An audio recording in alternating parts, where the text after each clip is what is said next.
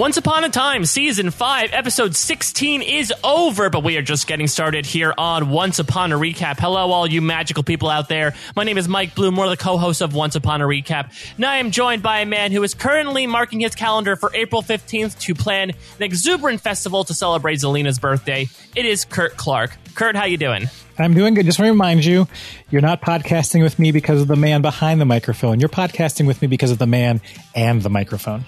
Oh, I'm so torn now. So many emotionally torn, maybe even questionable decisions on tonight's Once Upon a Time as Zelina and Belle now enter the underworld. We are avoiding a Season 3 landscape where we have half of our characters in Storybrooke and half of them in the underworld. It seems like everyone's in one big, questionably happy place right now. And there are, some tumultuous relationships going on with those two characters specifically.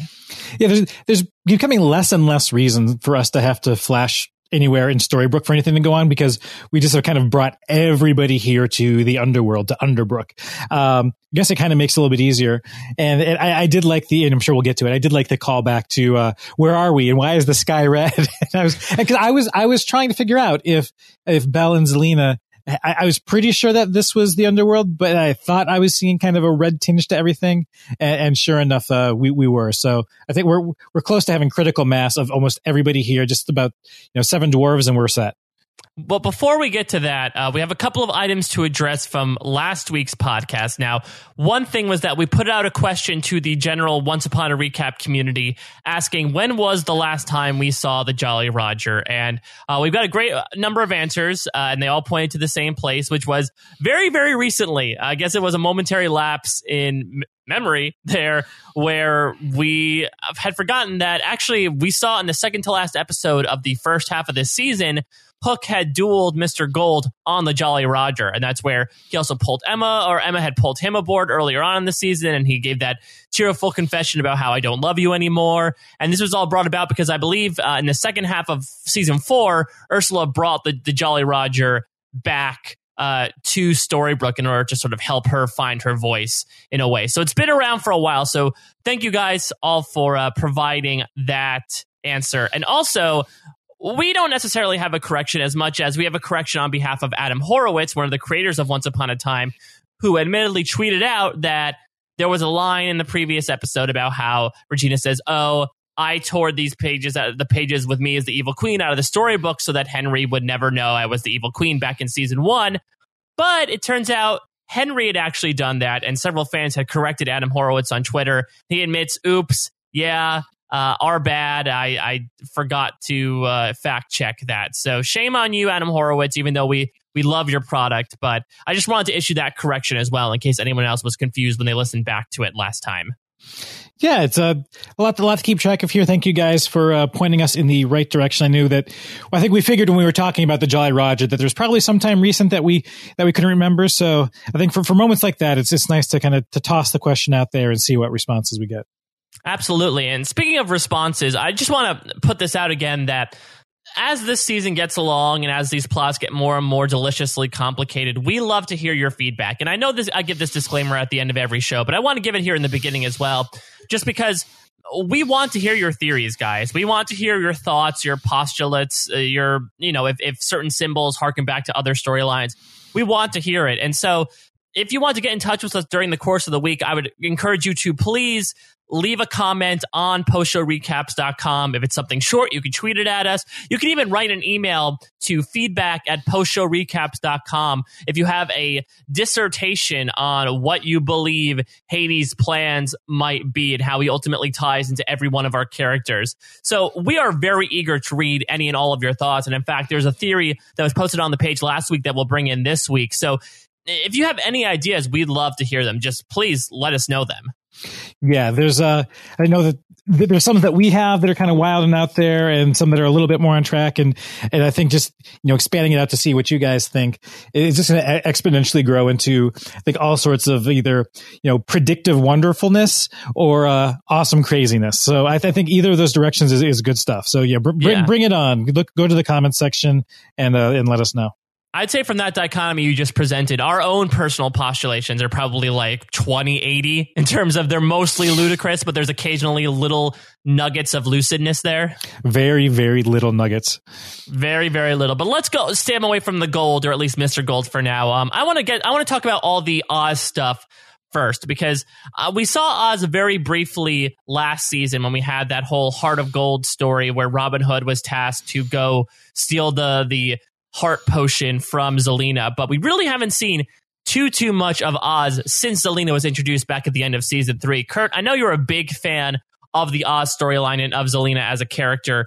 Were you ecstatic beyond belief to see Oz play a major component in the flashbacks this episode? It was really nice. I think we got to see a little bit more of the geography. It's definitely, that darker time in Oz. This is after, Dorothy has already left. The Wicked Witch of the West has kind of come back into power. So it is kind of like a new part of the story that we haven't seen. I mean, there's plenty of novels that take place after Dorothy initially returns to Kansas, but I think this is exploring, like, obviously none of those deal with Hades suddenly visiting Oz. Nothing really kind of takes that twist. So it is kind of nice to see a little bit more. I mean, it's a whole area that's rich in its own mythology. We got to see, I think, one of the nice visitation of the Scarecrow. Some Munchkin action, which really is really an unfortunate turn of phrase. It was nice to have all of these little tropes that are kind of associated directly with Oz make an appearance. So I was very happy to see that.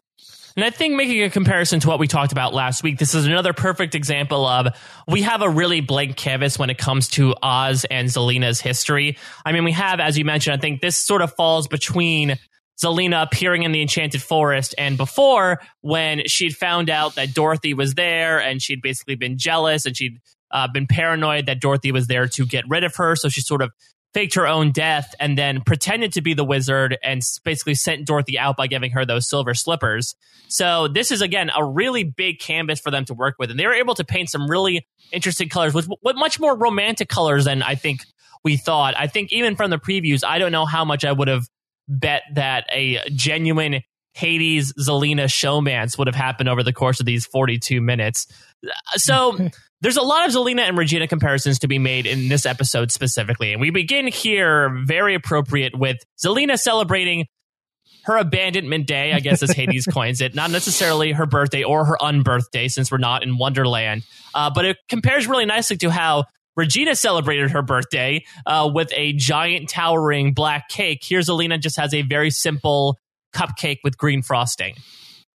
Yeah, it's a little sad. I mean, we get a nice little flashback to Cora in the mirror, and the baby kind of being abandoned. And it didn't really hit me that because of all of this stuff from her past, that she doesn't actually have a true birthday. Unfortunate, but we kind of quickly get, I don't know if this is the best birthday gift ever, but Flying Monkey comes in and dumps a scarecrow at her feet.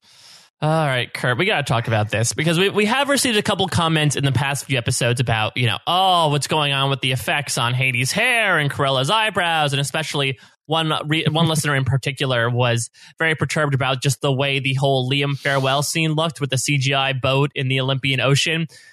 This was the Scarecrow, and I can understand it might be tough to make like a cartoony looking Scarecrow look somewhat realistic in this world, but that might be some of the worst CGI I've seen on this show in quite some time.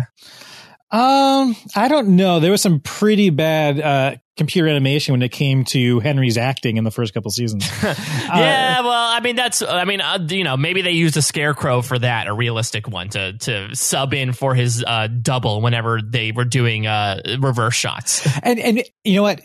I've still, the only issue I've really had has been the whole Chernobog animation. But like this I didn't actually have that much of an issue with. And I don't know. It's like, now it's like every time there's anything remotely CGI that happens, I expect there's going to be some sort of outrage.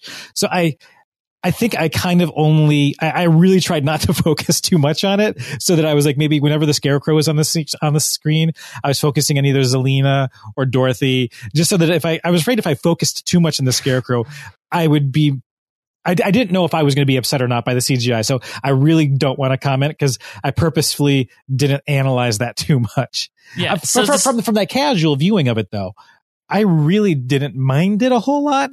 But again, it was kind of something I didn't focus on too much. I mean, the Scarecrow to you is basically like a facial blemish on a person that you're talking to. Like, all you're thinking is, do not look at the Scarecrow. Do not look at the Scarecrow. So, I mean, good on you for doing that. It was just something that, like, removed me a little bit because, again, Once Upon a Time is trying to take these stories and adapt them a little bit. I mean, we have Dorothy here sort of pulling a Snow White and the Huntsman in terms of kind of being this, badass woman with a knife and a sheath. And then you have this really dopey looking Scarecrow that you might find in like a Geico commercial. Doping it up in the corner. So I don't think it removed me completely from the scene. I was also drawn back into due to the fact that not only Dorothy was there, but Toto was there as a dog lover. I squeed.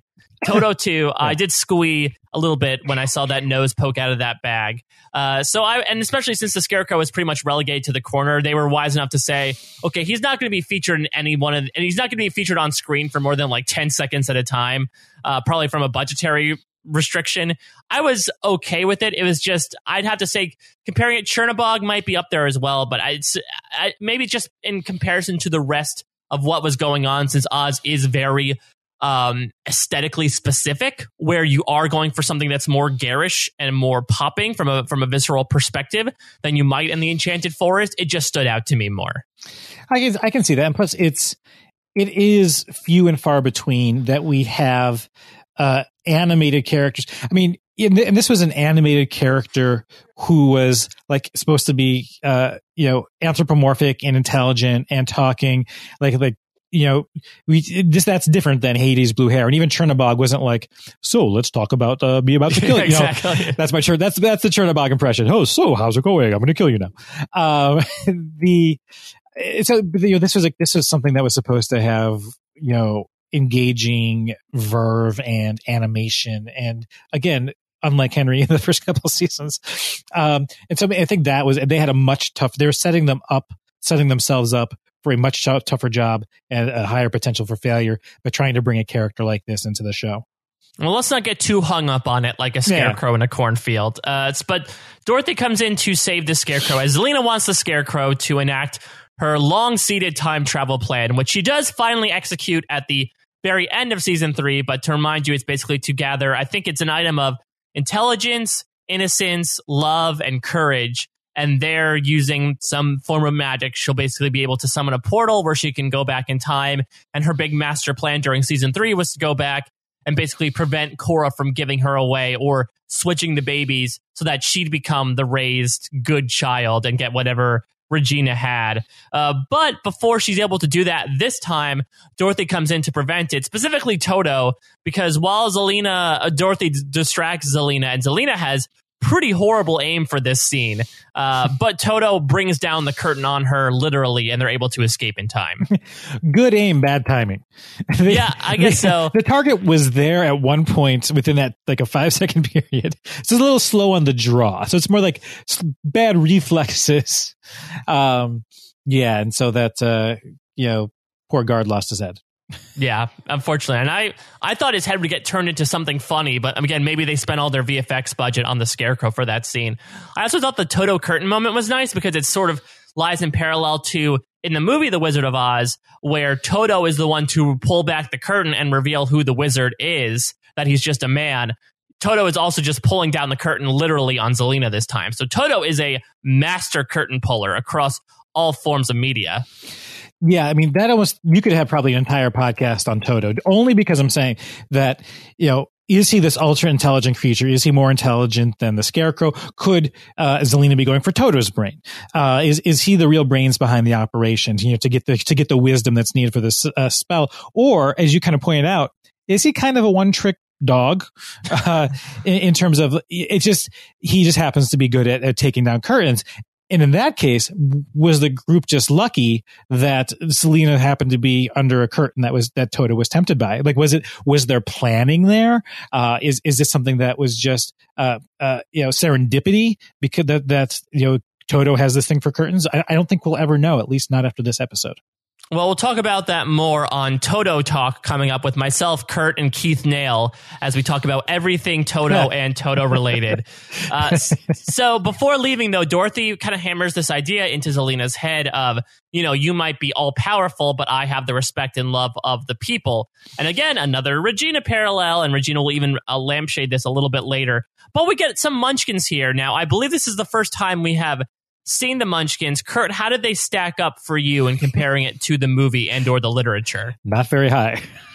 Okay. Yep. Yeah, okay. It works on multiple levels. You teed that one up for me. That was slow pitch. Yeah, no, it was nice to see the Munchkin land, and yeah, I guess we even got the name of one of the Munchkin that was turned into Ash was named Bok, B-O-Q. Thank you, closed captioning.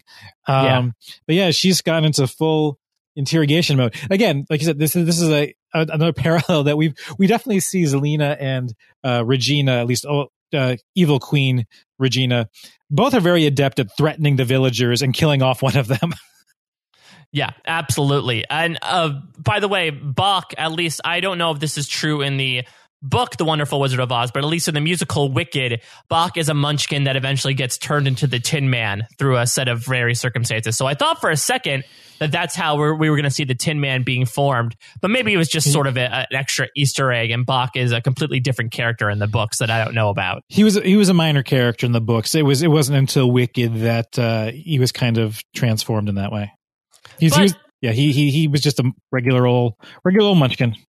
Well, I'm glad he was brought in from featured extra to day player in this episode at least. But while Bok disappears, we get our introduction of Hades in Oz as he blues himself, as he seems to do as of late to introduce himself. And he is very impressed about Zelina's ability to send souls his way. And he points out that, again, you do not have the love and respect of the people, but I can help you. And for the first of many times this episode, Zelina is going to refuse help from somebody. Yeah, I think this is... I don't know, and for slightly different reasons every time.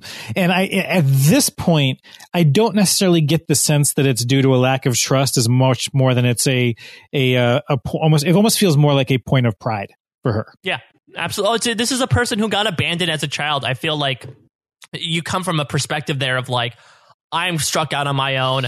I've relied on myself the entire time, so I'm good accomplishing all my goals. I think it's tough to ask for help in that perspective, especially since the way Zelina was raised. I mean, her mother died in childhood.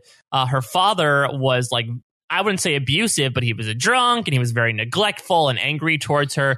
So she didn't necessarily grow up having to rely on anybody aside from basic necessities. And once she had those, I think she's all about being a strong, independent woman, as much as that is, refusing the service of the Lord of the Underworld. Yeah, I think there's some probably anthems out there that she could play in the background. I'm every woman, I don't know. It's but I also think that she's just never really had that opportunity to partner with somebody that's at her level, and this is a great opportunity for her. So let's talk about that opportunity, because Hades is definitely not giving up here. And he draws a parallel between her thoughts about Regina with his thoughts about Zeus. And I think we're slowly filling in the blanks here with how does Greek mythology tie into our current mythology and Once Upon a Time.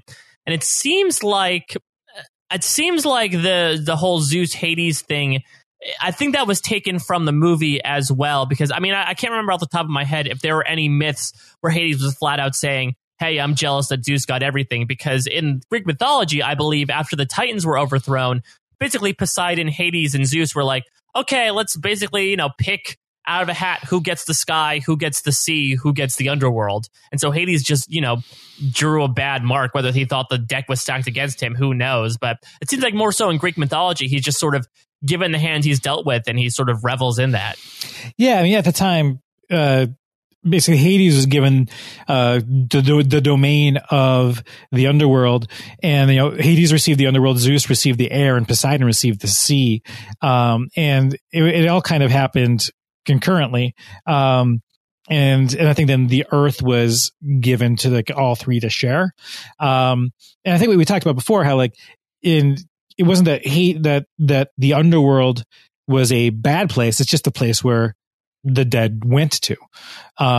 So this is a little bit of a twist on that in terms of like from traditional Greek mythology, in terms of the underworld and having to serve there being a punishment versus kind of its own reward. Yeah, and there's another big twist on mythology here in that I couldn't tell if Hades was speaking metaphorically or not, but he was talking about how, like, I was once a man who had a heartbeat, and now I have lost that beat in my heart, but if I get true love's kiss, my heart will resuscitate itself, and I will be able to walk the surface once again. Yeah, I'm not that well versed. I don't think that's, I mean, obviously, I think in Greek mythology, it's not so much that his goal is to walk the earth again. He can, I believe, walk the earth. But we do see, and I've actually thought this at other times during the season so far, there is the whole story of Persephone and Hades, and, Persephone, like, he kidnaps her and he's in love with her. And so I thought even initially when we saw Meg first in the maze of passages, guarded by Cerberus, I had actually thought that might initially be Persephone, or we even saw back in the first episode when we first meet Hades, there's that slightly blonde woman. I don't think that was Meg at the time, who was like, seemed like giving him a pedicure, giving Hades a pedicure or something. And I thought that might be Persephone. So I keep thinking that at some point we may see some sort of Persephone-like love interest for Hades, especially at this point when he's talking about love and he can't feel anything. But then things happened during this episode that made me wonder if there is indeed a different love interest that's supposed to connect with Hades by the end of this season or at some future point. And we'll talk about that. Yeah, Ori Kohav wrote a great theory on post-show recaps about this on our previous episode page about how he agrees. He thinks that there is some sort of Persephone connection there somewhere. He had theorized that it might be Zelina, and we might have gotten a taste of that, even though, again, Zelina rejected his advances, and it's not like he kidnapped her down to the underworld and caused seasons to happen. But I think we're getting closer and closer on the trail here of someone that is sort of making Hades' heart beat, not literally, but in terms of guiding his actions a little bit. And he also had a theory that Hades might be the reason that Zelina is as powerful as she is. Now, I don't think we got that this episode as much as we got maybe Hades being so powerful showed her how strong she can be as an independent woman, going back to that theme that you just spoke of, because we'll talk about it in a few minutes, but she does eventually spurn his advances, even though she thinks it might have been from ulterior motives. I think it does force the idea in her head of like, okay, I'm out here on my own, getting my own revenge with nobody else's help.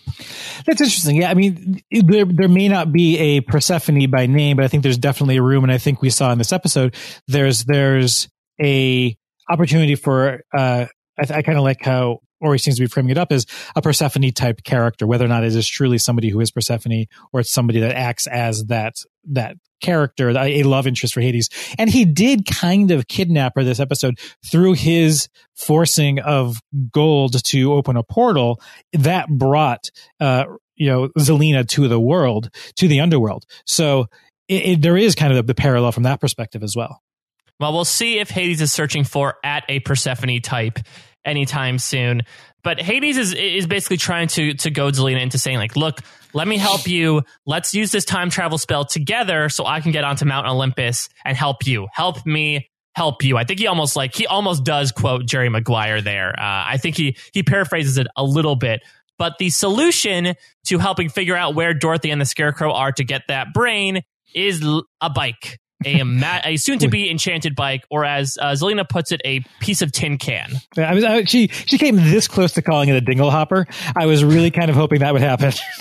Well, luckily, the bicycle wasn't found in the basement of the house, and that the house wasn't called the Alamo, because I feel like that would just confuse things a lot further. Yeah.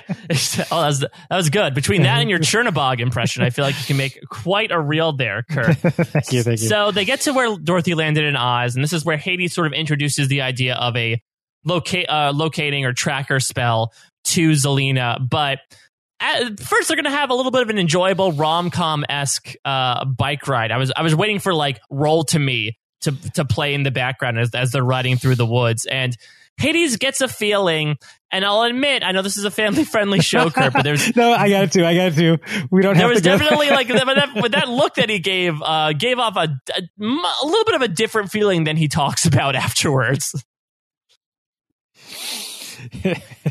Yeah, it's just like he gets the strange feeling whenever he rides a bike. Yeah, no, I have nothing to add there. It seemed like he lost his breath for a moment.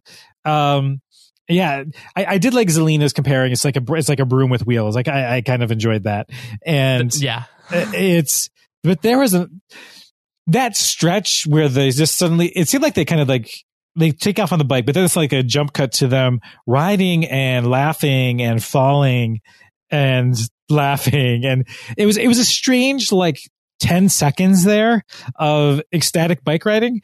And it really does make me wonder. I mean, it actually made me wonder if Hades had cast some sort of spell on the bike and Zelina, because it's like almost the moment they fall off of it and and they stand up, Zelina's like completely back on mission.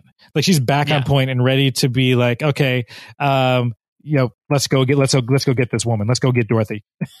Yeah, I don't think that's outside of the realm of possibilities there. I do agree that 10-second stretch was very strange because it felt very rom-com-esque for me, like something you would see in a montage. B, these are with two characters that we haven't really seen this out of so far. And to me, I very much enjoyed getting to see this really more emotional, softer side of Zelina this episode. But the entire time, I was almost coming at it from a little bit of a wary perspective because these two people we've known so far, they've kind of both been heartless in terms of I'll do whatever it takes to get what I want. And so with both of them, Hades especially throughout this whole flashback sequence and in the final scene of the episode, I still am thinking, okay, does this guy have an ulterior motive for the way he's acting towards Zelina? Is he trying to goad her into a relationship so that he can, as Zelina accuses him of in the next scene, trying to basically get what he wants without basically stepping over her heart? And I still don't know if I feel that way or if it really is genuine feelings. I don't know if the show wants us to feel that way. I mean, it's interesting. Like you could, if this was maybe a darker show, you could have seen them falling in love over some shared moments of mayhem. It almost seemed like riding the bike suddenly transported them to this. We've used the word innocence before for the purpose of what's needed for the time travel spell, but it almost seemed like riding on the bike for these two shifted their mood to one of innocence, and that shift maybe allowed them to have this moment of love. And it says an interesting thing about maybe the perspective that the writers and the creators have on love, that it almost has to kind of come from a good place or an innocent place. Whereas I could just as easily seen these two, like, once again, having just getting into a passion over, decimating a squad of munchkins and then just falling into each other's arms, right when they get done and just completely falling in love. Again, I could have seen passion arising from mayhem, not necessarily an innocent bike ride. Yeah, I completely agree because, again, Hades said when he first appeared that what he admired most about Zelina is basically her heartlessness, right. in a manner of speaking, saying, oh, you kill so many people and send so many souls to me. I really appreciate that. And that's, I think, the quality that he really lusted after. So, again, a weird bike ride that you might find between Hugh Grant and Sandra Bullock outside of this show is kind of a weird, disparate type of thing that would make him fall in love with her. Though, again, we don't know. We're slowly finding out more and more about Hades over the course of these episodes. So maybe he's a secret romantic at heart. It's interesting. This episode did a lot of work to try to make Hades and Zelina seem human and likable, as if setting them up for some sort of redemption story where we come out of it with us needing to like them. This more than any episode has made, we kind of saw Regina in the past. She's been hateable, but then she had these moments, and then finally she had some redemption. But there's lots of situations that Zelina and Hades are put in, and the decisions they make or the actions they show towards each other. I have a feeling we may see a redemption for both of them by the end of this season, or at least by the end of the front part of next season. I would say we're seeing one for Zelina. Absolutely. I think we're sending Zelina on a very similar path to what happened with Regina, where she's seen as the big bad for so long, including bringing her back at the end of last season and having her kind of recur in the background at the beginning of this season. And I think they set her on the path here with, giving up her baby and really trying to have a heart-to-heart with Regina and Robin Hood. Hades, I'm not so sure, because I could definitely see they want to keep Rebecca Mader in the cast. She's a regular now, and I think the only way to do that without having her become too cartoony and too Snidely Whiplash, always up with a scheme, is to say, okay, you're going to be friends with them now. It's just, I don't know if I personally agree with the let's keep them around by making them good. It seems like that's kind of how we get everybody to stick around. And I think from a Hades perspective, if he is being sincere from the moments we see with him in Oz to kind of how he leaves Zelena toward the end of the episode, which we'll get to, in the underworld, if he's being sincere across all of that, it's really setting him up to look like a better person than he has through all the episodes so far this part of the season. Well, I mean, I think anything is better compared to him torturing Hook for the first 2 episodes. He started off on a low point, so we could only go up from there. Well, we just assume it was Hades that was doing that. Maybe it was Hades' henchman. Yeah, but who knows? It makes it better. There might be even maybe Zeus is the bad guy all along, and he was controlling Hades. I would not put it past this show to do that. But Zelena is able to acquire the brain. She finds, and Pinky as well, I guess. She finds where Scarecrow and Dorothy are staying. She freezes her, and pretty graphically, again, I know it's CGI, but she just sticks her hand right in the Scarecrow's head and pulls that brain out. Yeah, so it's almost like if they had another sister, that she'd be able to reach in and pull someone's courage out, because Regina can pull out the heart, and that she has that special power. Zelena is be able to, maybe she can't pull out the heart, but we saw that she can, but previously, but we haven't seen that power used to pull someone's brain out.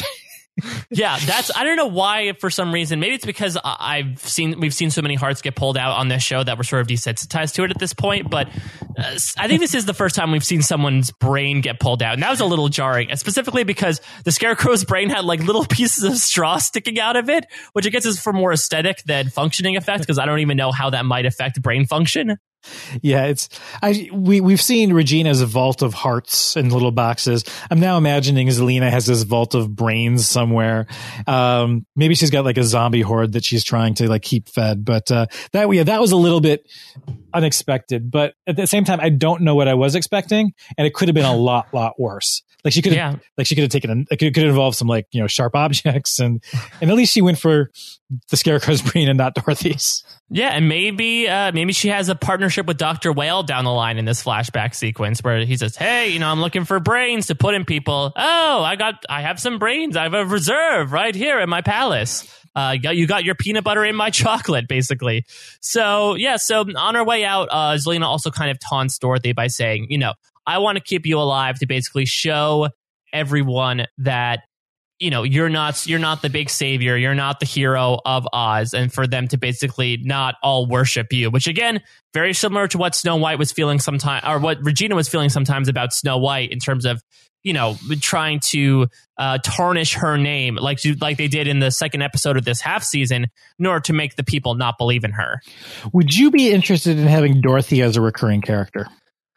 See, I kind of like, again, how they sort of like Snow White and the Huntsman, Dorothy. At least I want to find out more about her. I know the creator said at some point, like, this season we'll find out where Dorothy came from. So maybe there's some more Dorothy stuff that we'll have to explore. I think personality-wise, there's not so much that's differing her from Snow White Enchanted Forest for me. So unless she has some discerning factors, I don't know if I would like to see her recurring. That was the same thing I thought, is that it's a refreshing character in terms of the personalities we have in present day, but it's because Mary Margaret isn't as Snow White as she used to be. I think I agree exactly. It's that Dorothy Gale acts a lot like Snow White did back in the Enchanted Forest. I mean, even there was that little moment where Zelena pauses and says, something's happened to you. You have a lot more kick than you should, but I really don't care what happened to you and why you're kind of acting so, spunky. So I'm going to move on. So I think there is a lot more background, I think, to potentially learn from Dorothy. And I wouldn't mind that personally.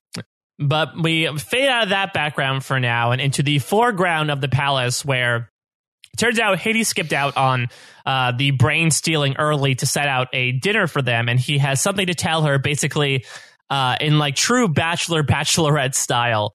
Hey, I fell in love with you over the course of this one day, and give me this kiss right now.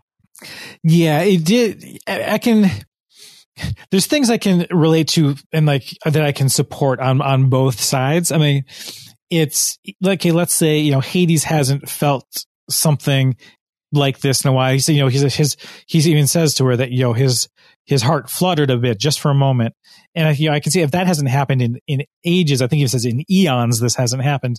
Then I can see him like wanting to act quickly and not let that go. But take it from the woman's side of things. He's like a stage 5 clinger, and after like just like you said, just like a day and a half, and she really doesn't know how to react to that. Like even if she hadn't, like I get the feeling that Zelina's not had a lot of a long line of lovers at the door, or people who have like been yearning for her and trying to win her heart. That aside, even if she did have a series of on again, off again relationships, this would still be kind of creepy. Yeah, absolutely. Because again, it's been less than a day that he's met her, courted her by riding a bike, and has now declared his love for her in order to basically get some action out of her. And I do agree that I think she comes at it from the angle of, oh, these are for ulterior motives. You want me to bring you to the surface so you can wreak your own havoc and make your own revenge and leave me out of it. She's very suspicious of him. When realistically, like you said, she could very well say, listen, dude, you are moving way too fast here. Why don't you go back to the underworld? Next time I'll come over to your place. Let's hang a couple times, and then we'll see where it goes from there. Right. And if she hadn't been working on this time travel spell, she could have played the, let's bump the brakes, bro. She could have played that card and said, okay, yeah, you know what? Let's explore this together. I think maybe saying that you're in love with me is too soon. Let's go on a few more dates. But I think just because of, who they both are and what she's been working on, she immediately goes to suspicion rather than, working to, slow things down. Yeah, because again, that's coming from a perspective of somebody that wants to help her. In her entire life, I think she's been facing people that are in vehement opposition of her. And so when somebody wants to help her, she automatically assumes that there are ulterior motives. And I definitely think that her choice is grounded in character. I just think, she could have started off with, listen, dude, you're creeping on me way too much. Yeah. And so I actually watched this twice, and then knowing we were going to record, shortly after it aired, I didn't go back and try to watch a third time. So I just I wasn't 100% clear on what happened while we were watching. Is it that Hades is interested in her time travel spell and he can't perform it himself in the condition he's currently in? But if he were to get his heart back, his humanity back, whatever you want to call it, if he were to be free from the underworld after True Love's kiss, he would then have regained that power to cast the spell himself and would not actually need Zelina. Is that what we're supposed to be reading here? I just want to make sure I understood it. No, that's a good question. And I'm not entirely sure either, because again, we're recording this right after the episode aired, so we do not benefit from the fact that there might be recappers out there who understood it more than us. I took it to mean that he was initially offering a quid pro quo of, if you fall in love with me and kiss me and I go back to the surface, in turn, I'll help you make the spell. I mean, you'd have to assume that he's pretty much all-knowing at this point. You would think that he knows how to make the spell as well, and maybe it's just because he's in the underworld and he can't, and maybe the spell can only be made on the surface, so he has no power right now. But maybe then Regina had this epiphany at the moment of oh, hey, if you're on the surface, you can go do whatever the hell you want. Pun unintended there.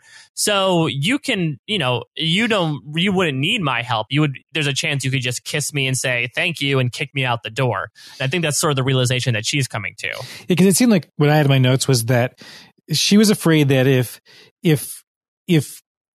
she kissed him, then he would have the power. I thought she even said to steal the brain himself and to do the spell himself.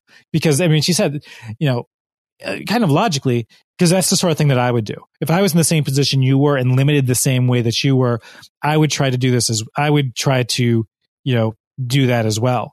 So it almost sounded like if they kissed and it was True Love's kiss, he would gain the power to, in some way, cast this spell himself. And she was afraid that in doing so, he would kind of block her out of it. So I'm not exactly sure of the logic behind the magic, but it seems the fear behind the logic is that if they kiss, he'll do the spell himself without her, and she'll be out of luck. Yeah, and it seems like Zelena might be messing with like a fatal attraction situation here. As soon as she rejects Hades just mutters like, "You'll regret this," and then disappears, which is not a good sign. And it all makes sense as to when we'll jump to the present day storyline now, that once she finds out that like Hades wants her baby, she's like, "Oh yeah, we did not end things well last time we talked." Yeah. You definitely don't want to end things on a poor note when you're dealing with the Lord of the Underworld. Yeah, this is the version of Regina basically ghosting Hook or Hades through text here. Yeah, fade away. Yeah, exactly. So Hades, as we saw last episode, has acquired his pages of the book that Liam threw down the well, and now he's sort of ruminating on them. And now he finds out. We found out 2 episodes ago, hey, look, this is one of our gold episodes. And it seems like from next episode, he will not be off, which is good. Robert Carlyle is back from vacation, apparently. But we find out what the purpose is that Hades needs gold for, which is to use his blood to create a portal. Because let's remember, and I think I erroneously talked about this last time we spoke, in order to call or to make a portal or to be able to go into the surface world, you need the blood of someone who has basically been literally to hell and back, someone who has died and come back from the dead, which Mr. Gold has. Yeah. And it's especially when you don't have like silver slippers or a mermaid or a magic hat. Well, which he does point out. He points out we don't have a magic bean, we don't have a mermaid, we don't. Yeah, so at least he lampshades a little bit the various our ever-growing list of portals.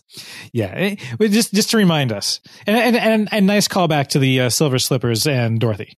So yeah, absolutely. So I was a little confused about this as well. So Gold is spitting straw in the corner, but all we need is his blood. Are we just assuming that he's just keeping Gold there just to keep an eye on him, having him randomly spin gold in the corner? I mean, again, connecting back to Zelena, that's what Zelena had him do. But back when she was doing that, he was like, it was some weird loophole where he was like putting his brain or his intelligence into spinning the straw into gold, so that functioned as the brain for her time travel spell.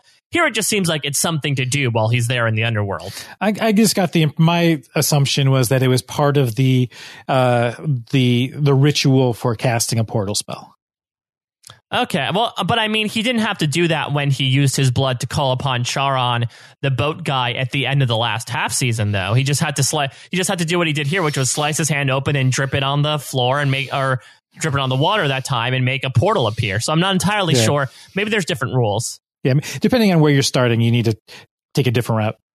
Yeah. But the Gold points out here, like, hey, listen, you're the Lord of the Underworld. You come and go as you please. Why don't, you can just go up there yourself. But he says, no, I want to make a portal because I want to bring somebody down here. And this is where we jump to Storybrooke for all of, 2 minutes. But it's probably the last we'll see of Storybrooke for at least a few episodes. As we remember, before these great parents went to go save their family friend. They left these infant children with these nuns. But Belle's visiting them. She's taking care very nicely of them, considering that she's the only main character that's left in Storybrooke at this time. And the Mother Superior comes in and she's acting very differently. And I don't know whether that was sleeplessness because of caring for 2 infant children all of a sudden. It turns out not to be, as one of them is Zelena.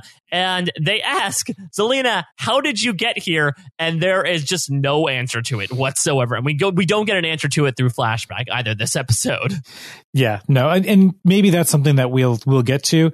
Although I could easily see this being something that we don't ever get an answer to, along with Prince Philip's soul. I'm just going to put that out there. But it's kind of a strange moment, and the bouncing back and forth between the underworld and Storybrooke and the convent and the throne room threw me for a loop a little bit when I was taking notes. I was like, wait, okay, I can't keep up.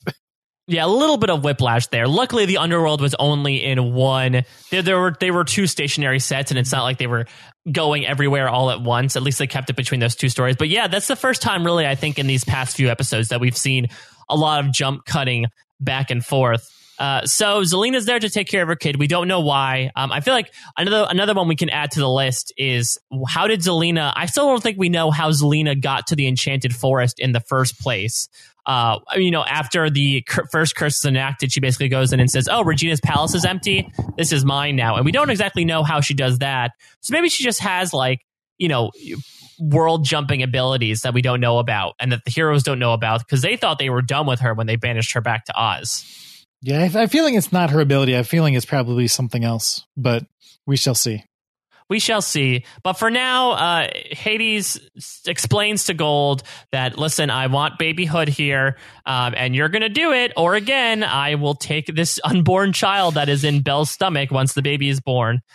So this portal forms, and Belle ends up getting sucked in with the baby, and Zelina jumps in after her, and they land in the I think it's next to that Riverside mansion that they were at last episode, at least if my location detectors are correct. The Sorcerer's Mansion?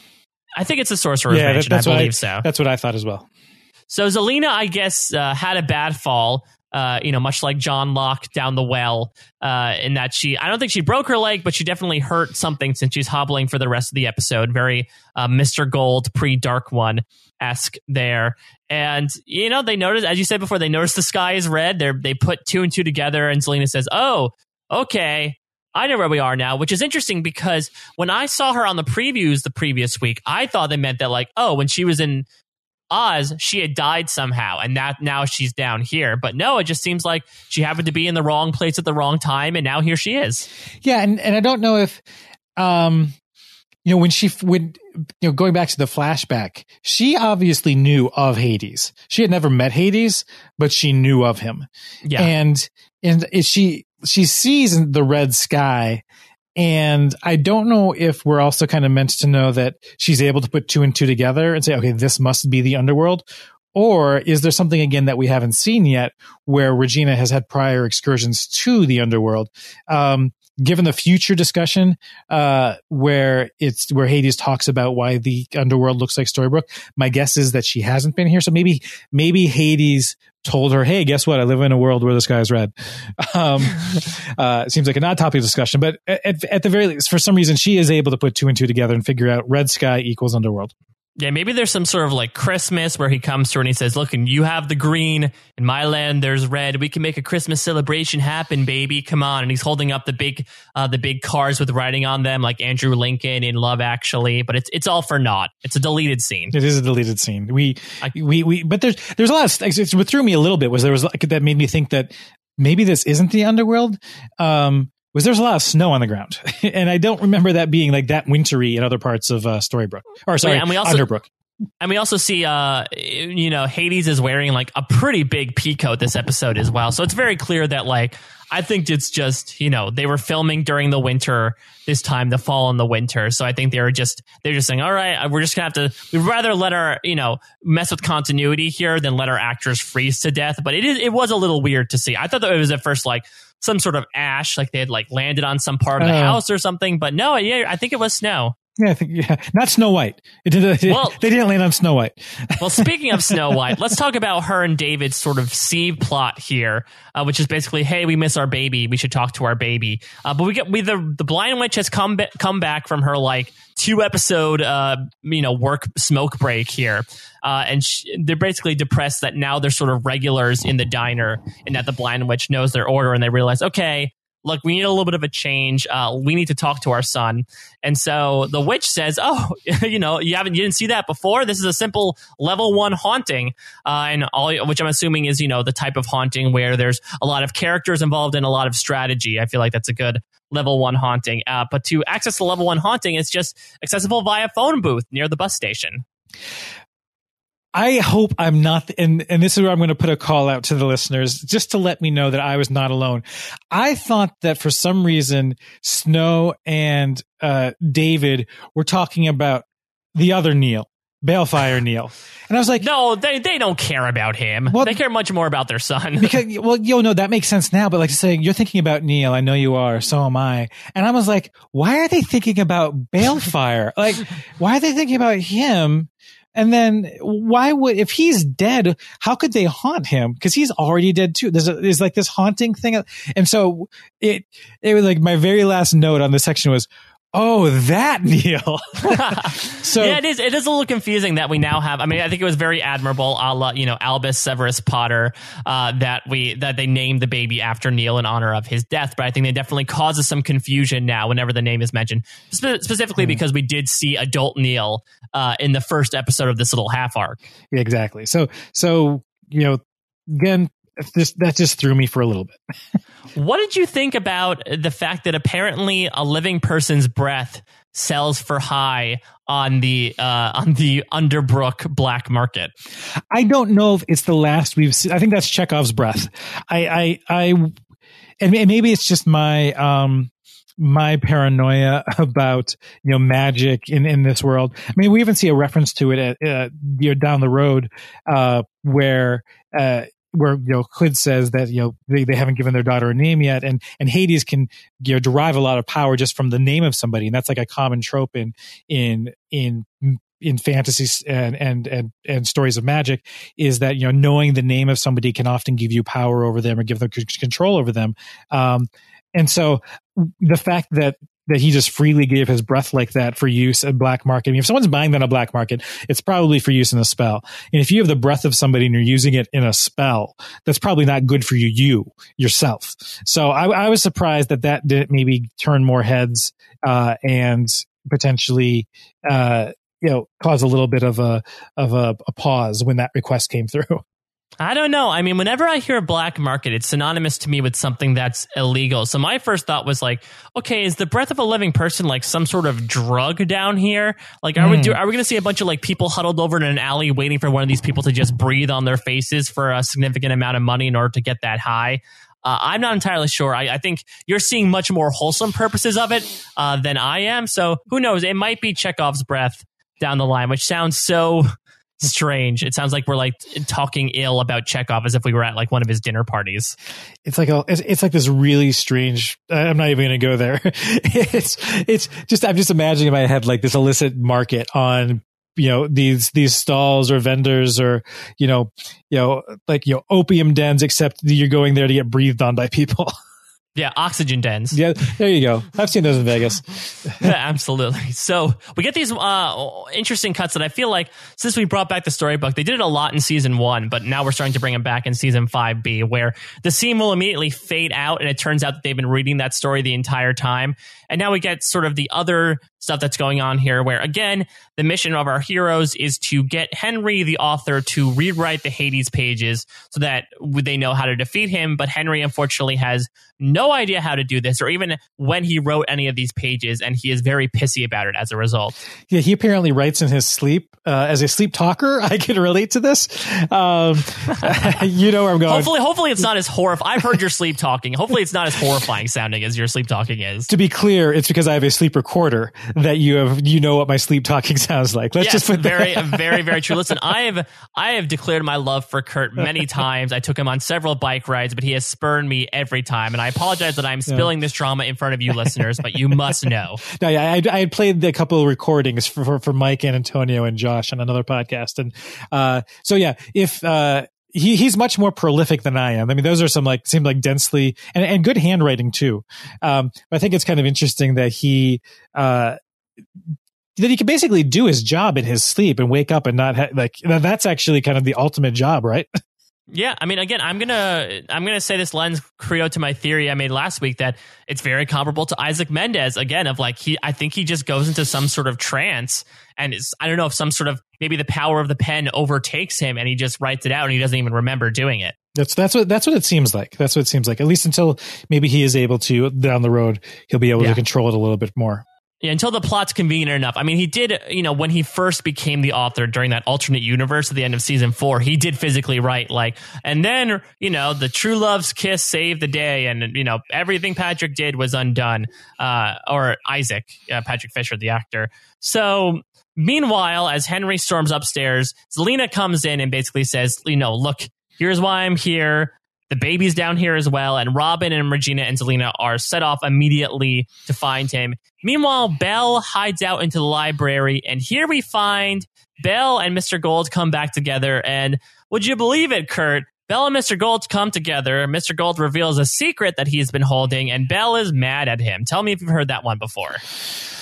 Well, here's the thing: is that there was an awful lot of just explaining to do. Definitely explaining to do, but I think in terms of he came clean with everything.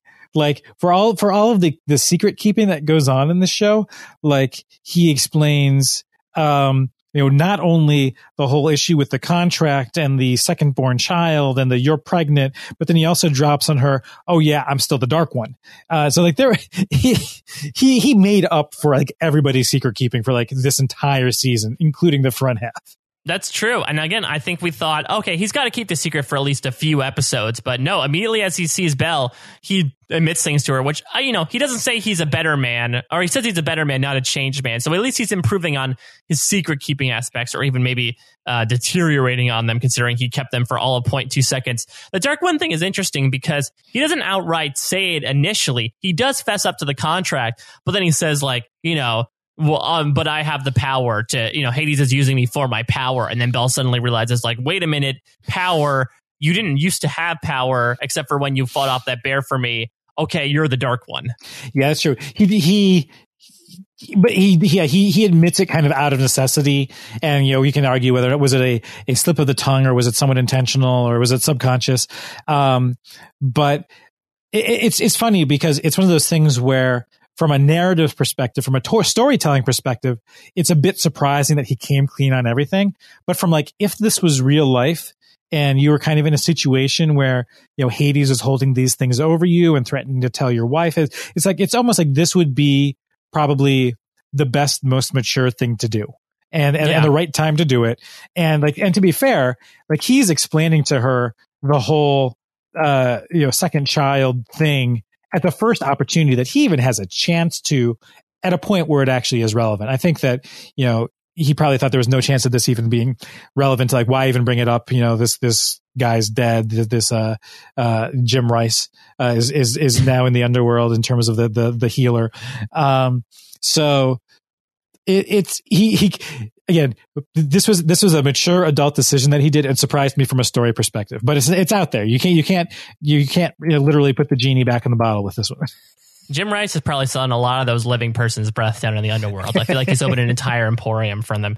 What did you think about this entire latter half of the conversation, which is basically Gold saying, look, I'm not the person you think I am. He's basically sort of laying everything out on the table there and saying, I never really changed into another person.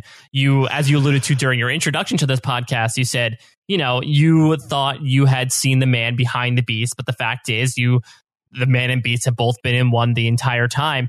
It actually, at the end of this scene, I'll admit, I sort of realized like, oh, maybe Belle and Gold actually don't work as a couple that much, considering that if he admits that he can't really change that much for her. It's a big admission for him. And I wonder to like what extent, because there has been a lot over the past few seasons of Gold trying to, hide this dark one side, this beast side away so that, he could have this love for Belle. And I think it's like one of those things where, again, I think it's a mature decision that goes in the face of storytelling where she's like, I can't condone you being like this. I can't, love you as if you take this path. And like Gold says, I think one of the things that I've thought at several points during this, not just this season, but maybe at various points throughout the series, is that actually, no, there's no rule that says that you just have to choose to. And I thought that was like a really interesting thing, because I think that's a lot of things where it's where people sometimes will make arbitrary decisions on the show because and don't really necessarily get called out on it. And this is, I think, was one of those points where where she's like, but if you stay like this, then I can't really love you. And Gold's like, BS, you can. You just have to choose to.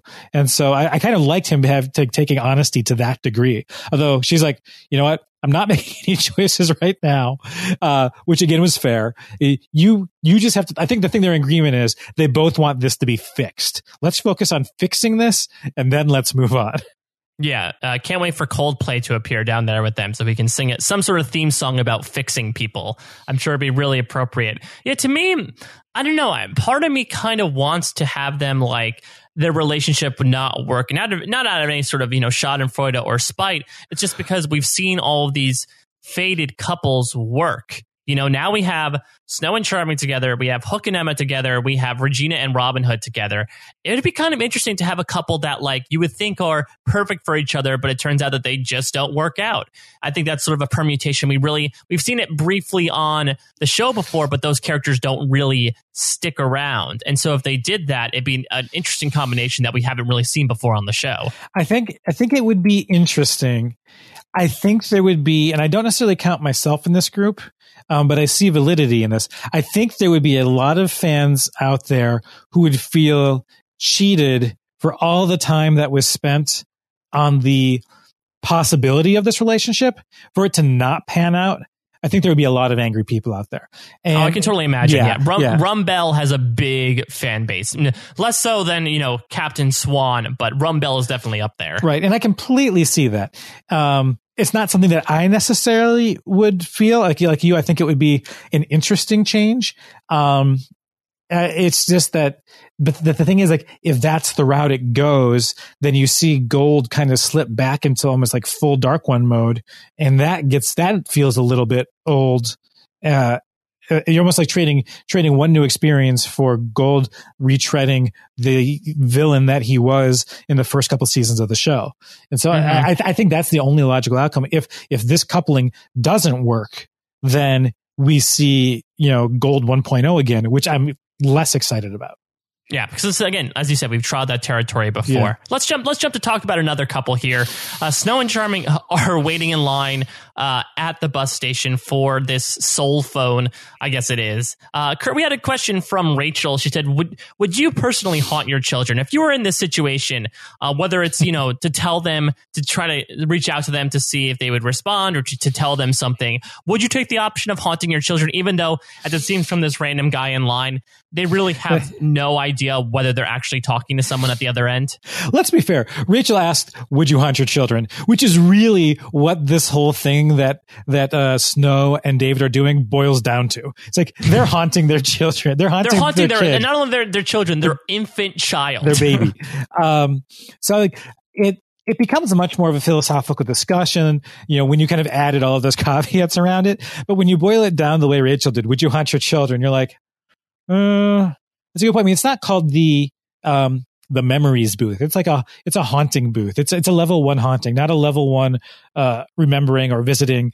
So it doesn't say, it's like, yeah, you can they'll hear your voice, but it's like delivered by like a figure that's dripping blood from its eye holes.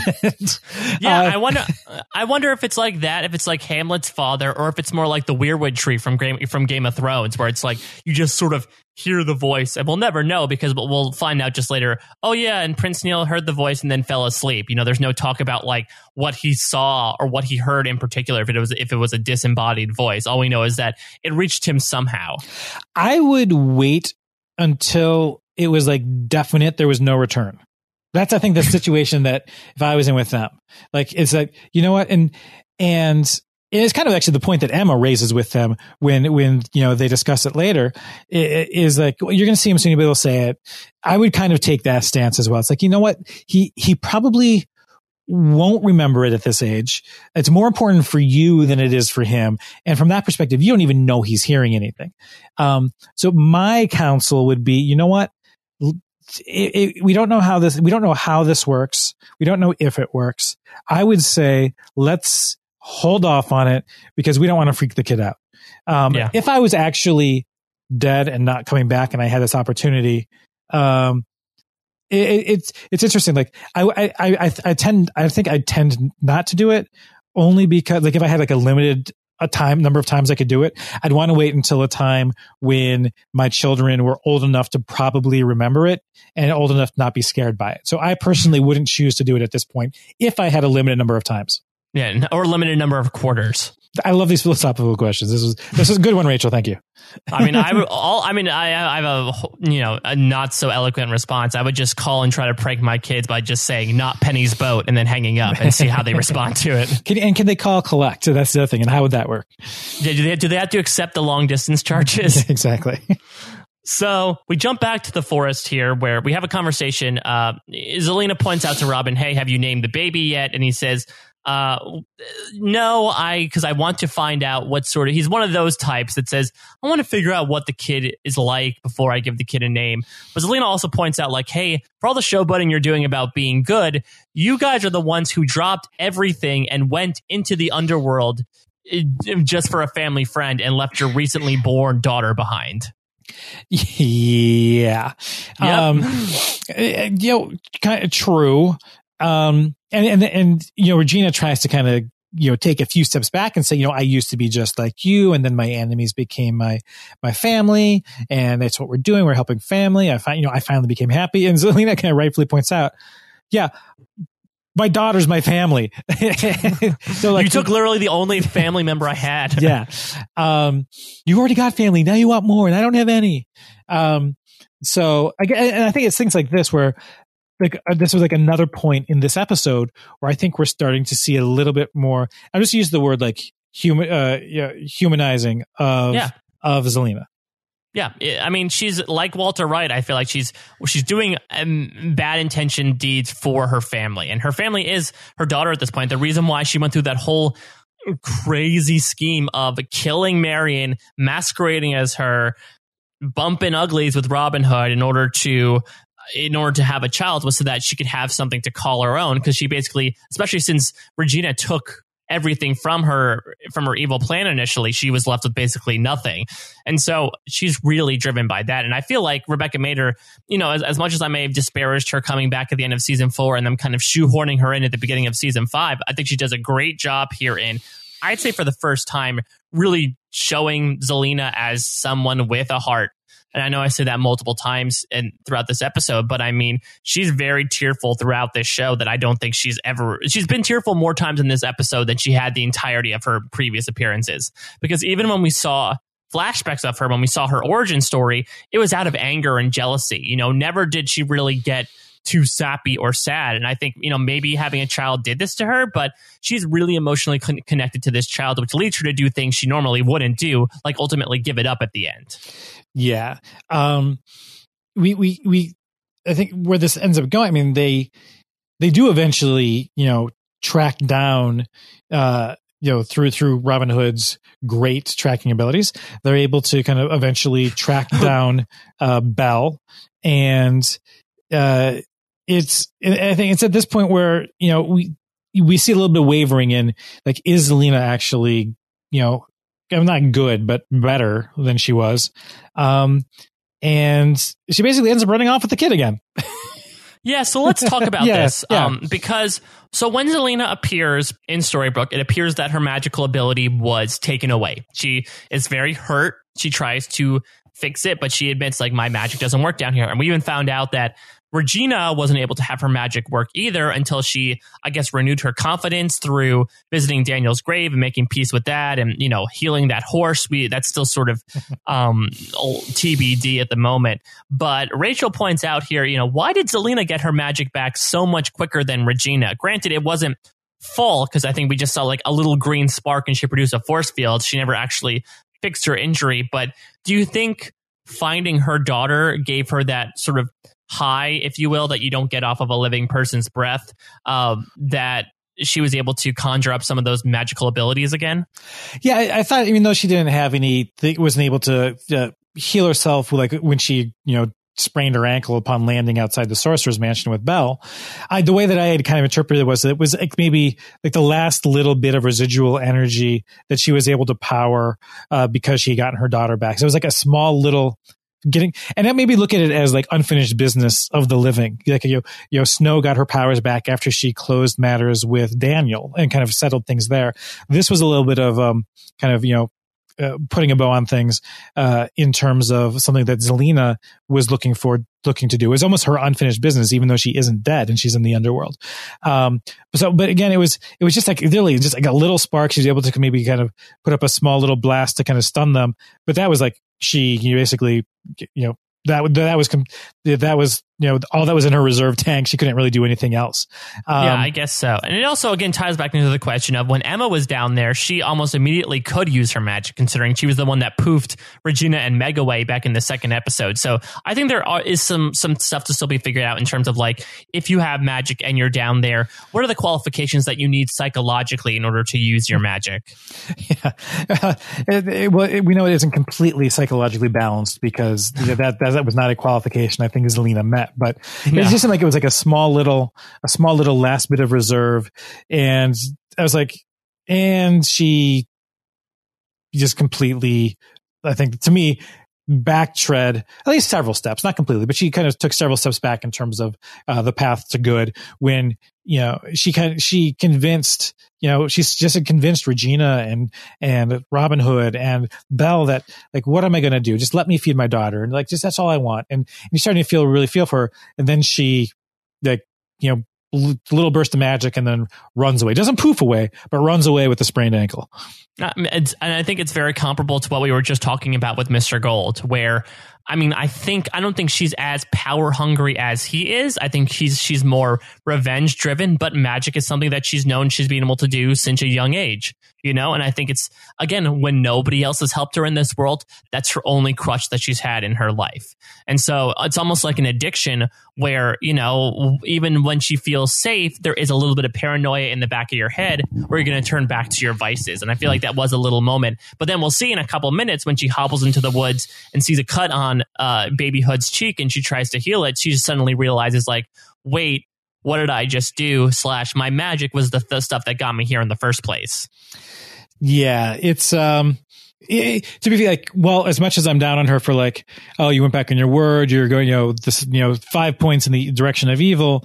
She quickly kind of recants that, and I don't know how much of it is like really kind of the fact that she's limping through the woods, but actually, I think it's also, when we talk about like the little blemish or scratch that she sees on her daughter's face. And it seemed like at this point that, and I wasn't quite sure what was going on, but it seemed like she felt that she had caused this on her daughter, during maybe that running away or during that. And she tries to heal and she's unable to. And that's, I think, when she really starts to lose it. And you're wondering, was it, how much of it, that seems to potentially be the impetus for her to turn around or at least to be willing to give things up to Regina and Robin Hood. Yeah, and I think it's an interesting sort of epiphany for her as well, because I think she might realize, my job right now is to protect my daughter, the one thing that I care about in this world. And if I have to do it through this magic, through this stuff that, causes pain to other people, maybe it's not worth it. And again, that's a real bright spark of humanity that sort of rises up in this dark room that Zelena kind of resides in. But I think it's very important because we really, outside of this episode, and maybe there's something that I forgot about, but we really have not seen this sort of tenderness or emotional aspect from her whatsoever, even after she had her kid. She was pretty much driven after she had the baby of like, okay, let me take the baby. Oh, by the way, Hook, Emma turned you into the dark one. Ha ha ha ha. Oh no, I'm getting sent back to Oz and now I'm back all of a sudden. I'm happy that they were able to slow things down a little bit in this episode to really show us kind of the inner workings of the turmoil that Zelena's been going through. I mean, there were a couple moments when she was locked up in the basement of the hospital where you start to get like little moments of potential, sympathy for her, but then she quickly undoes those as well. So yeah, this is, I think, over the course of the episode, the most I think that we get on a kind of consistently, a steady upward trend. A couple dips, but mostly upward trend. Yeah, absolutely. And we see it here where she sort of has her low point here, her breakdown, when they track her to, I believe that's the like farm where she held Gold captive, where she lived when she first resided in Storybrooke in season 3, when she was on the DL and nobody remembered that she was Zelena the Wicked Witch. Yeah, there was the like storm cellar out in the yard that she was keeping Gold locked up in. Yeah, so she very easily comes out, no sort of standoff situation involved. Didn't have to call in Sheriff Emma or David or anything. So she comes out and she says, "Look, I think I know what's going on. Since this baby is innocent, I think Hades wants. Since last time I saw Hades, I was of the opinion that he wanted to do a time travel spell for himself. She wants to use the baby as part of a time traveling spell. So." This sucks, but I'm going to have to give the baby away. And it's not a one-to-one situation, but it reminded me a little bit of in the Lost season 1 finale when Danielle Rousseau kidnaps baby Aaron and they chase after her, and then she sort of tearfully gives the child up. Again, the babyhood is Zelena's flesh and blood and Aaron wasn't. But I think it's a very similar situation of like almost a literally wounded animal gets sort of like tries to tear out into the woods out of just plain fear and is eventually cornered and then has to give in. I got a very similar sense from that scene.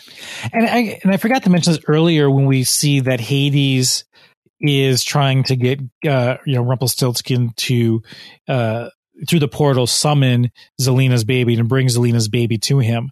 And just because of kind of the, there were a couple mentions of the contract that Hades had with Rumpelstiltskin.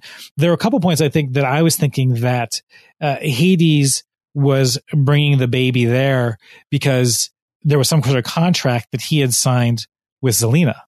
And I thought maybe Zelena, owed him her firstborn. And I thought maybe he was kind of collecting on that. And I thought maybe in the flashbacks to Oz, we were going to see the signing of that contract. And what exactly did Hades give to her in exchange for, this deal? But when Zelena is expressing her fears that she wants the baby's innocence, I'm like, oh, that could also be it too. That could also be it too. But like no point am I, we learn a bit later, like what supposedly the reason is, but I'm still doubting the positive side, the positive possibilities for why Hades did this at this point. It seems that it's not a good thing that he was trying to summon the baby there through the portal. Yeah, exactly. Like if it's, good intentions, it's sort of, bad implementation where you're saying, yeah, I need this. I mean, I want to protect the baby, but I created this giant magical portal that sent her hurtling through without letting you know anything about what was going on, despite the fact that I could also poof wherever I wanted to. But before we talk about that last scene, let's jump back to the loft here, where everyone's still a little wary. Even Hook's actually pretty, as his own reformed villain is speaking up. He says, like, I think Zelena is good for now, but everyone is still pretty wary about her coming back. But that's also kind of pushed aside when Henry in his Isaac Mendez state drew baby Neil apparently hearing his parents' voices and falling asleep. And this gives Snow enough confidence to say, okay, all right, we need to get back home. Let's take down Hades. And by take down Hades, I mean probably take down Hades in like 2 episodes. We'll talk about that. The projection for completions of various storylines. But it's like, so it seems like, and maybe this is a little bit too meta and I shouldn't be putting myself in the heads of the writers, not the author, but the writers of the show. I'm not trying to get in Henry's head. But I'm wondering it seemed like the point here is we needed to get to a point where Henry at the beginning of the episode was not able to control the output of his author writing. Whereas by the end of the episode, we need to get to a point where he may or may not be able to control it, but it's doing stuff that is maybe more relevant. And by that, so we're able to kind of show that, okay, is that the only reason we had the whole haunting booth storyline? Was to show that Henry's writing is now becoming meaningful, or was the whole purpose of the haunting booth storyline, was that just to light a fire under Snow White and make her more focused than she had been? It's a good question. I mean, I think I might actually choose like a none of the above here. It might just be like, if I'm putting myself in the head of the writers, I'm like, okay, so then Belle goes to the nursery and Baby Hood falls in the portal. All right, Baby Neil's there too. You know what? We should have a storyline about him, considering that like his parents are down there too. It might have just been like a little bit of convenience to flesh out like 5 minutes of plot. Again, I might be completely wrong and this becomes a major thing later on, but for me, it just seems like filler almost. It would have been interesting if the haunting of Baby Neil, which sounds like any one of these found footage horror movies that we'll see coming next to you from Paramount this fall, the haunting of Baby Neil. It would have been interesting to see, like, what if that had happened? Like, if Belle witnessed it while in the nursery, and then Belle went through the portal and was able to report back firsthand that this haunting had taken place. Like, that could have accomplished the same thing, which is a slightly altered timeline of events. But yeah, it was strange. I don't know if we're meant to walk out of this though thinking that it doesn't seem like Henry necessarily has more control over his powers. It's just that it just so happened that this was the one time that he wrote something that was actually relevant to somebody in the room. Well, I think it also might be because before they found the book, I mean, I don't think Henry had written any. Henry, I think, had tried to, but wasn't able to write anything after they found the book down here in Underbrook. And we're to assume that like Henry wrote the book at some point, but we just don't know when. And he's frustrated that he doesn't know how or when or what he wrote. But I think this showed them maybe like, oh, Henry's still capable of writing it, so we can get back to our plan of somehow subconsciously taking out of Henry what he knows about Hades. Yeah, it'll be interesting to see how Henry's story writing powers evolve over the rest of the season. Like, does he get more control over them? Do they become more helpful?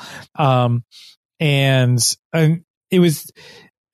Well, one thing's for sure, like Snow White / Mary Margaret seems ready to she's loaded for bear and ready to take on Hades. And so they seem like they're definitely approaching some sort of battle. So let's go to our last scene here. Very eye-opening in a myriad of ways, where for the first time in this timeline, Zelena and Hades come back together in the middle of the town square. So Hades is spinning this entire yarn about how, as we talked about before, he opened up the portal because it's not because he wanted Baby Hood for the time traveling spell. He wanted to save Baby Hood from the heroes, and that, he wanted to protect her family because he still harbors feelings for her, to the point where he claims that the reason why the underworld looks like Storybrooke is because he knew that Zelena was jealous of everything that Regina had, including her own fabricated town, and so he wanted to make a version of her, of this for her. Kurt, are you buying what he's selling here? Because again, I'll bring up this point that I made earlier on in the podcast. I had to take everything he said here with a grain of salt. I have to believe that he's working for some sort of ulterior motive here. No, I don't. I mean, that's the thing. It's like, it's just hard to believe him. Like, he seemed, maybe it's more like in the Oz storyline, he seemed a bit more sincere. Like, I didn't believe that he was trying to scam Zelena, like Zelena thought that he was trying to scam Zelena. And even here at the end of this, where the scene kind of ends with him like, well, if you change your mind, I'll be around. Like, and that was the only thing that made this scene believable to me. The fact that he didn't try to push the matter, but it's just the rationale just seemed so odd to me. Is like, okay, so this place looks like Storybrooke because it's almost like he's saying, I had always intended for you to be my queen. I mean, it's almost like, again, men making decisions for women in this show, from Gold saying, you know what, you can give up my second born, to Hades kind of assumptively thinking that Zelena would give up her spot in Oz to live here, is almost what he's saying. And not only that, but the fact that he wasn't trying to kidnap her baby, he was trying to rescue her baby so that he could eventually return her to Zelena. I'm just not buying a lot of stuff that's going on here.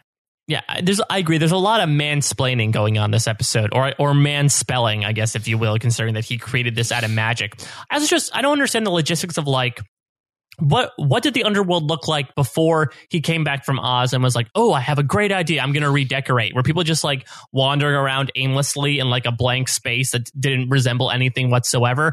Or did Hades try to chase after a woman beforehand and then try to decorate the underworld like that? Is this just like something he does when he's chasing the latest woman? Oh, maybe. Who knows? Maybe it was like the classic, 7 layers, 7 levels, several circles. I'm picturing like fiery pits, but again, he even says a couple of times, this is referred to, it's like, it's not hell, it's the underworld. It's a little bit different. It's like on the way there. So I don't know. It could have been, given that it's been eons since he had felt love before he met Zelena. It could have been any number of things. If it wasn't based, it sounds like he hadn't fancied any women before Zelena for a long, long time. So maybe it was just based on passing hobbies. Like he was a huge bowling fan. Maybe it was just looked like one big bowling alley. But you didn't get to disinfect the shoes with a spray. I'm not really sure, but that's a really good point. Is that, according to him, he made this look like Storybrooke relatively, recently. So, what was there before? It could be anything. It really could be anything. I'm also just confused about like why he apparently claims that he did this because Zelena wanted the town to herself. Because again, and maybe I'm misremembering the latter half of season 3 here, but I feel like her motives never lie with I wanted the town.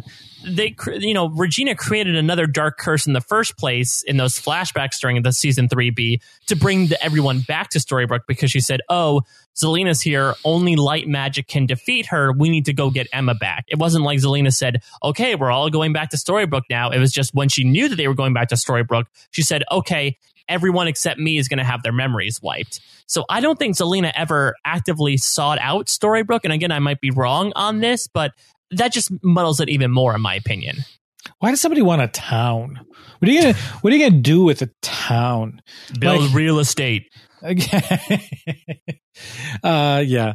Get something like practical. Get a pony. Don't get a town.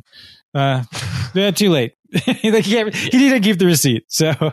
What if she went down to the underworld and it was just like a bike shop? It was just one giant bike shop because he knew how much she loved bicycles. Like that one experience they had is like completely fuels this really overthought romantic gesture that she is just completely not interested. It's like, okay, it was fun, but I really, that's like, I pet that puppy in the park the other day. It doesn't mean that I wanted you to buy me a dog shop or, a pet store.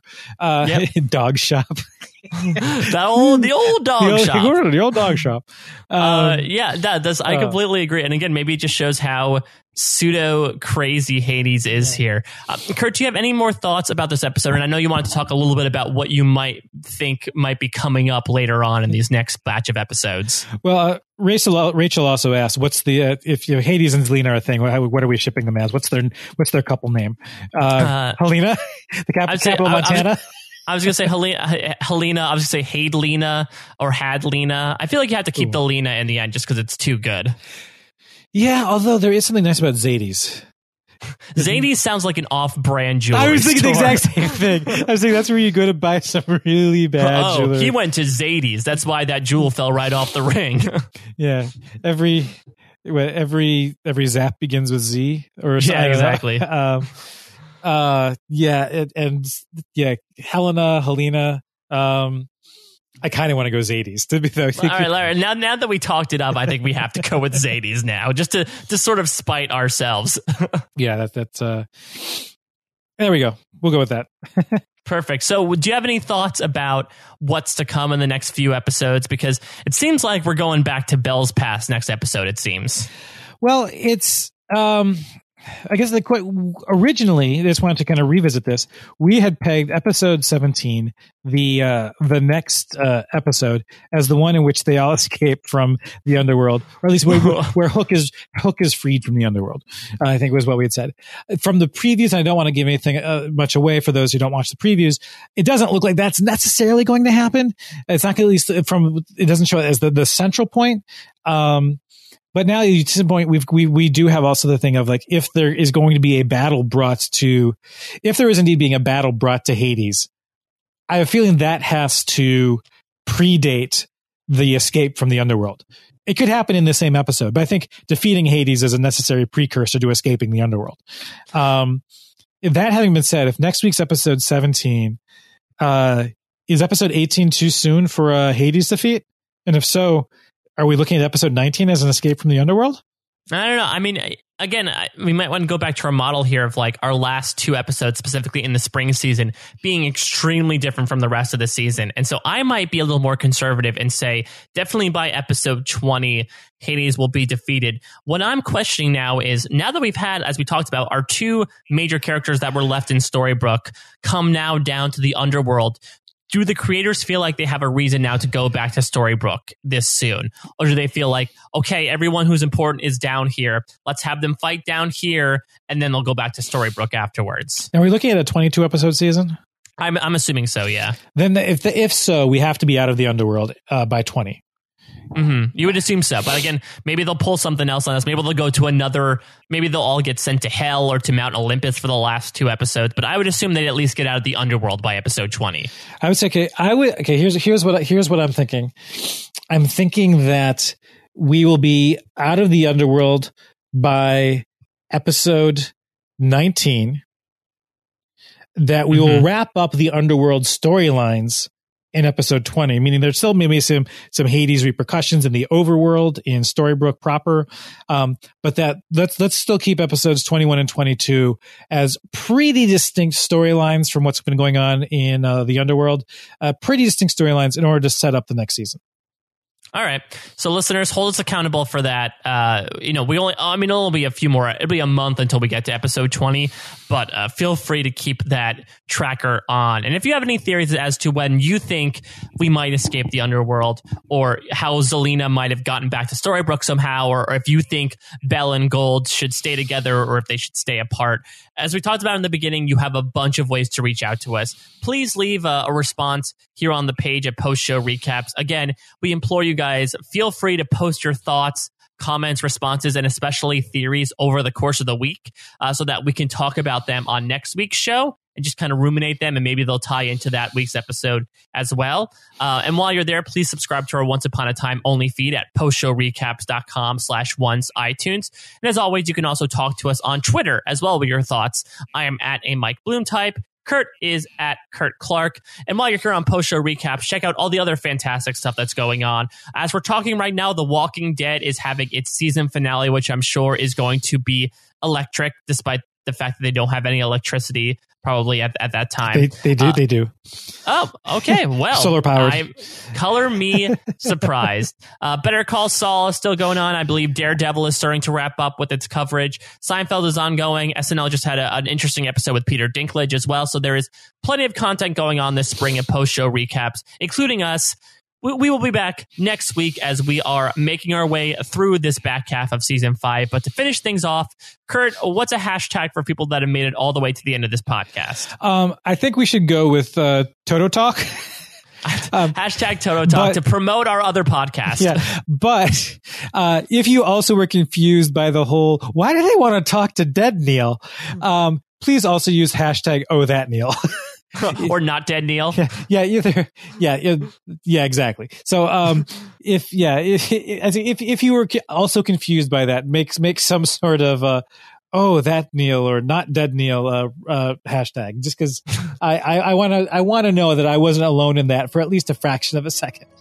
I'm sure you weren't. And we love to hear from you guys in any way, shape, or form. So please let us know if you were as confused as Kurt was about the misnaming, or I guess misreference of Neil there. But that's going to do it here for us this week on Once Upon a Recap. Thank you guys as always for listening. Feel free to use any one of the hashtags we just mentioned. We'll talk to you guys next week. And remember, just don't abuse living person's breath. You can just occasionally have a little bit at a friend's party, but from there, it's a pretty steep slope.